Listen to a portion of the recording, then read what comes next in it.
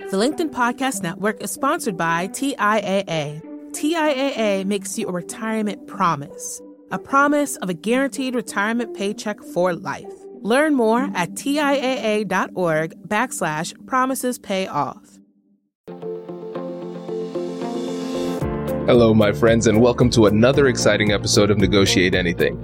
This show is produced by the American Negotiation Institute, and with over 5 million downloads and listeners in over 180 countries, listeners just like you have made this the #1 negotiation podcast in the world. Hi, my name is Kwame Christian, and I am the founder and CEO of the American Negotiation Institute. Here at ANI, we believe that the best things in life are on the other side of difficult conversations, and we are passionate about providing you with the best content that will help you to make your difficult conversations easier, both at work and at home. Lastly, I want to remind you that we offer consulting and conduct trainings, both virtually and in person, all around the world. Our focus is in 3 main areas. First, negotiation and conflict resolution. Second, leadership. And lastly, diversity, equity, and inclusion. Check the link in the description below to learn more about how we could work with you and your team. And now, without further ado, let's jump into the interview. Jordan, thanks for joining us today. Thank you for having me. So how about we get started by telling the audience a little bit about yourself and what you do? Sure. I'm a regional president for Fifth Third Bank. In that role, I'm responsible for our commercial, retail, mortgage, and our private bank customers throughout the regions that I serve. The regions include Central Ohio, Southern Ohio, West Virginia, and Eastern Kentucky. Very nice. And how long have you been in this role? I've been in this role now about 8 years. Nice. So I'm assuming that means you like it. Yeah, I do like it. It's a great opportunity for me, and it's a great opportunity for me to get to know the region, to get to help my customers, and get to learn more and just be more relevant in the community. So, which is the part I really enjoy. Nice. And what steps professionally did you take to get here? Was this always your first choice? Well, not exactly. And I didn't know when I first got into banking. I didn't know exactly where my career was going. I thought at one time I thought I wanted to be an accountant. And then later I got the opportunity to, after college and after the military, work for an organization as a department of the U.S. Treasury called the Comptroller of the Currency. That organization is responsible for regulating the banking system, the national banking system. And I got that through a colleague of mine that I went to college with, and he introduced me to that opportunity, and I got into it, and I loved it. And so many years later, I'm at this position. So in your role now as president, what are your main responsibilities? The 2 primary things that I focus on and spend most of my time outside of community activity, obviously, is business development. So our business development is focused on middle market commercial clients. By middle market, I mean companies that have revenue between $20 and $500 million. So that's the core focus. The other core focus is really on our high net worth customers. So our high net worth customers that are served by our wealth and asset management division. That includes our private bank. That customer typically has $1 million of investable assets. And so that's the customer we go after to be part of our private bank. Many of those customers are owners of some of the businesses or executives of some of the businesses that we bank. So those are the 2 primary areas that I'm focused, I'd say 90% of my time on. When you go about into the community and try to build these relationships, what types of strategies do you use? Well, I think over the years, obviously banking is very competitive, so we're not the only ones who serve these clients. And Columbus has a rich history of banking, and so all the regions I serve has a rich history of banking and a lot of bank competitors. And then we have non-bank competitors as well. So the strategy that we most often utilize is trying to approach a customer with how can we add value to their business. So how can we find ways to enhance their business? How can we find ways to help them grow their business? How can we find ways to improve the cash flow in their business? versus, hey, I can make you a loan or I can take your deposits. So that strategy does not work because anybody can take loans, and almost any bank can make loans and take deposits. So you've got to differentiate yourself in a different way. And one of the ways we do that is obviously by getting to know our clients and our prospects, and then trying to ask enough questions to find out what they need. Where are the shortfalls? Where are the challenges? What is keeping them up? And then see if we can find solutions that can help them, like I say, grow their business. And Jordan, I wanted to go a bit deeper on this point of asking questions. How do you typically prepare for these conversations? Do you prepare systematically, or is it just kind of a feel thing at this point? Well, no, we have a very systematic approach to how we prepare. So one, if I'm going to go out and meet with you, I first want to understand what business you're in. Where are you starting from? I want to understand your industry. I want to understand your competition. I want to understand your supply chain, and potentially anything else that I can uncover about your business.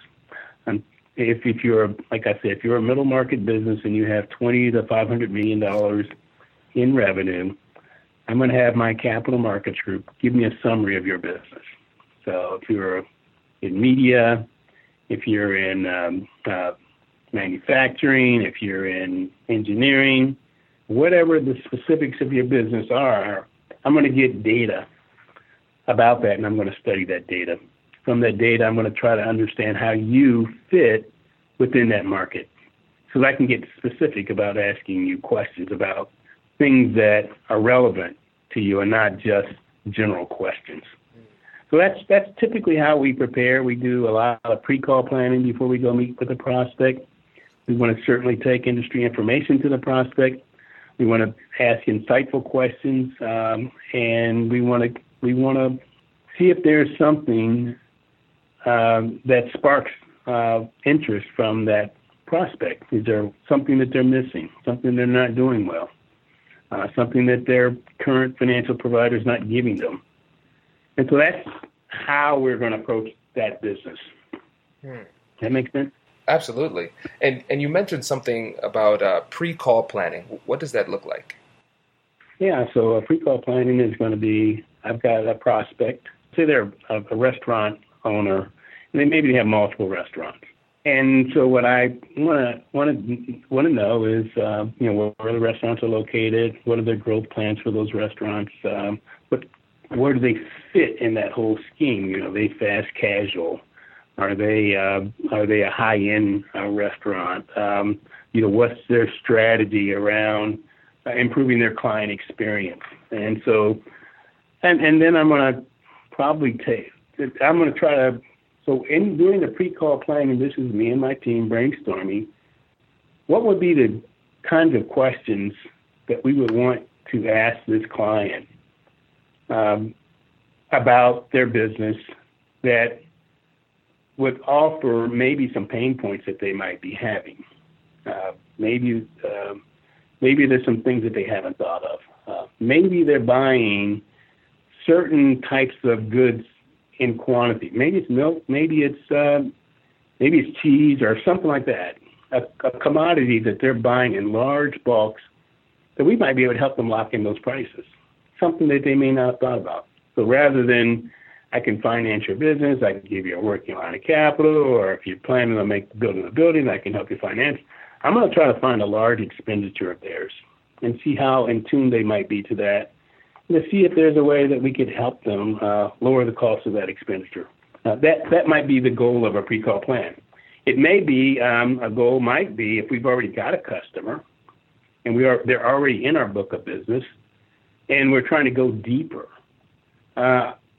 What's the next step? What's their what things are they doing with their employees to help them grow their employee base, to make their employees more loyal? I've got a number of different services that I can help them with to educate their employees to be better financial stewards of their money, so that they're in better shape, so they're working for the company and not filling the company's time by solving the financial issues at work. So there are a number of things. It might be their 401k. It might be I might be offering membership services to their employees to help them bank. We've got a number of classes that we can help improve their credit, help them improve their ability for home ownership, or help make them better employees. Basically, there are benefits to the company. They're pretty much free for both the employers and the company. So I'm going to dig. So we're going to find the areas that we can dig into, and then we're going to try to have a real robust conversation about that. The other thing about the pre-call plan is that we're going to decide then who goes on the call.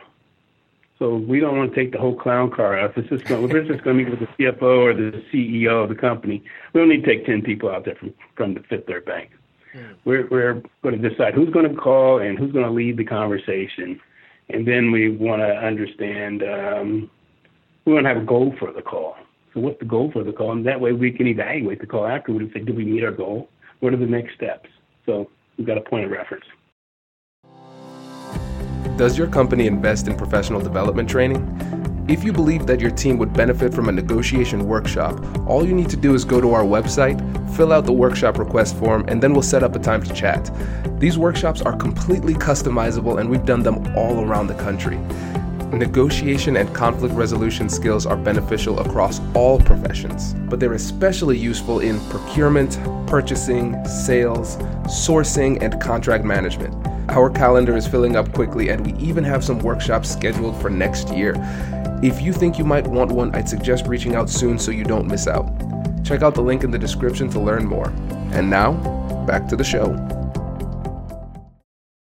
The LinkedIn Podcast Network is sponsored by TIAA. In the last 100 years, we've seen financial markets swing, new currencies come and go, decades of savings lost in days, all showing that a retirement plan without a guarantee, quite simply, isn't enough. So more than a retirement plan, TIAA makes you a retirement promise.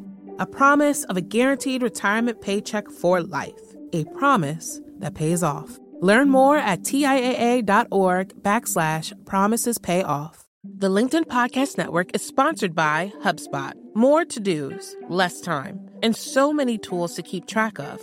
Doing business can be hard, but you don't need a miracle to hit your goals. You just need HubSpot. Their all-in-one customer platform can make growing your business infinitely easier. Imagine this: higher quality leads, fast closing deals, wildly happy customers, and more benchmark-breaking quarters. It's not a miracle, it's HubSpot. Visit HubSpot.com to get started today. And in these calls, let's say it's one of the first times you're chatting with somebody, a potential client. Are you trying to land them and close a deal immediately, or are you still in the relationship building stage? Normally, when you get the opportunity to make that first call, you've really got to demonstrate some value. It's very unlikely that you're going to gain a commitment from a customer. I mean, primarily because I haven't seen their financial statements. Right. I might know their business and I might understand their business, but I haven't seen their financials. I don't know what their cash flow issues. I don't know where their pain points are.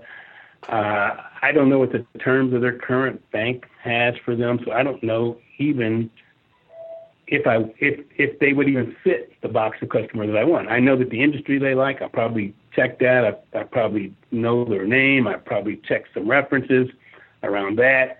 I want to deal with credible people.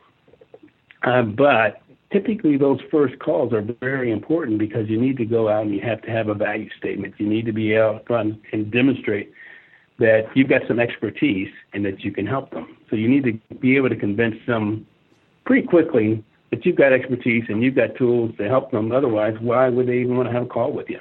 So once you've demonstrated that, then you can go out and find out more information about the company. You can ask for permission to dig deeper, to ask more questions.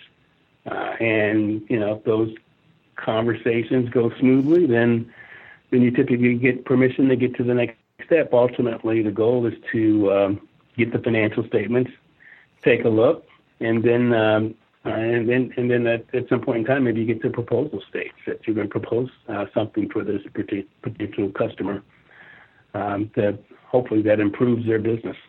Right. I like what you said there because we need permission in order to get deeper in these relationships.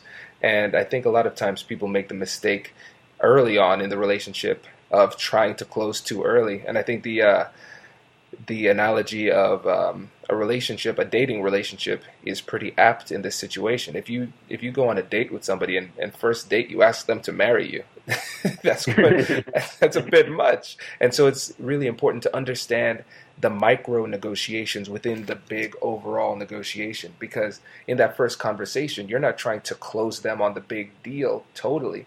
What you're trying to do, a successful negotiation in this realm would be a next call, like you said, permission. Right. And that's where we're getting at.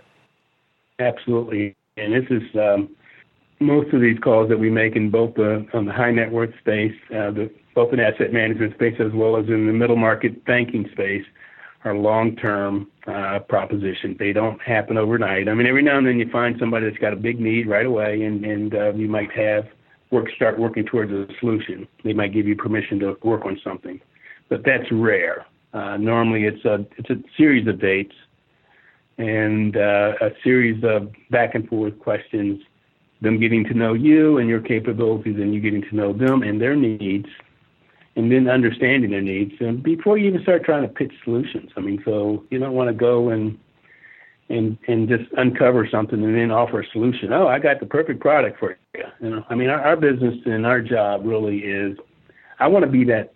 Ultimately, when I get a relationship, I want to be that first call. I want that client, that prospect, to think about me when they have any kind of financial related need. They might be thinking about selling the business. They might be thinking about monetizing their asset, taking a dividend out, doing an ESOP with their employees, or even buying a new building, whatever they're thinking about. I want them to think, boy, that Jordan Miller, he's a good guy. I think I can call him about this. He seems to have a good grasp on our company and what we're trying to do. So I think he's somebody that I would trust to handle our transaction. So. And you said you go into these some of these bigger meetings with a team beforehand. I'm talking even weeks, months beforehand. What type of training do you do with them to help them prepare to navigate these difficult conversations? Yeah. So first of all, the very first thing is, they're bankers. They're from our industry, so they've had extensive training. Most of our folks have had extensive training in either wealth and asset management areas, or they've had extensive training in credit if they're a relationship manager for our commercial. They've had extensive training in cash management and treasury services that we offer. So they've got all the basic kind of training around the types of services that we can offer and what can move the needle with the client. The thing that we focus on a lot, and the things that we've had to focus on, are the soft skills, the relationship building skills, how to have the conversation skills, how to ask probing questions, how to gain that permission to get into a client and to ask deeper questions, what we call high gain questions that get the customer or the prospect talking, open-ended questions that the customer might reply something like, gee, I haven't thought about that. Well, that's a very interesting question. So when you've asked the customer a question or a prospect a question and they come back with, oh, nobody's asked me that before. I haven't really thought about that. Let me think. And probing questions to get them to think, to get them to offer their insights, because it's really about them. It's not so much about us. We're just trying to uncover those hidden needs, and we can't do that by making assumptions. We need to hear from them what's on their mind, what their challenges are, what's happening in their business, what are the things that are keeping them up versus I got a product or I got a solution for that. So we don't even go to product, solution, any of that until we gain a full understanding of what the client is experiencing. And a lot of times we hear things are working well and things are great. And in those cases, it's just permission. Well, can we keep talking to you? Maybe we can check in again in 3 or 4 months. Maybe I'll invite them to an event or something to keep that relationship going. Because everybody doesn't wake up every morning, contrary to what we bankers think, and think about, oh, gee, I need to go find a new bank, and wait for me to call them. So that's just not the case. So that whole training that we use is geared toward conversations. Is geared toward finding pain points. It's geared towards overcoming objections that the customers might have. It's geared toward gaining permission to get to the next step. It's geared toward finding out about the customer's business, and it's geared toward getting them to do the talking. So right. we do a number of different types of training around that. This is brilliant. And what's really interesting about what you did not say is that it's not geared toward proving your point or letting them know that you are right. It's focused more on curiosity. And I know that's really difficult sometimes, especially for analytical people. People in the financial services industry are analytical when it comes to numbers. And for me, with my background in law, we're really analytical when it comes to the law and policy and trying to figure out who's right and who's wrong. And so with people with that highly analytical background, sometimes it's difficult to make that transition to utilize the soft skills, because in your industry, it might be, this is math. I'm right. Why don't you see this? But that's really not what it takes to build relationships and get that permission. You need to focus on the people and their needs.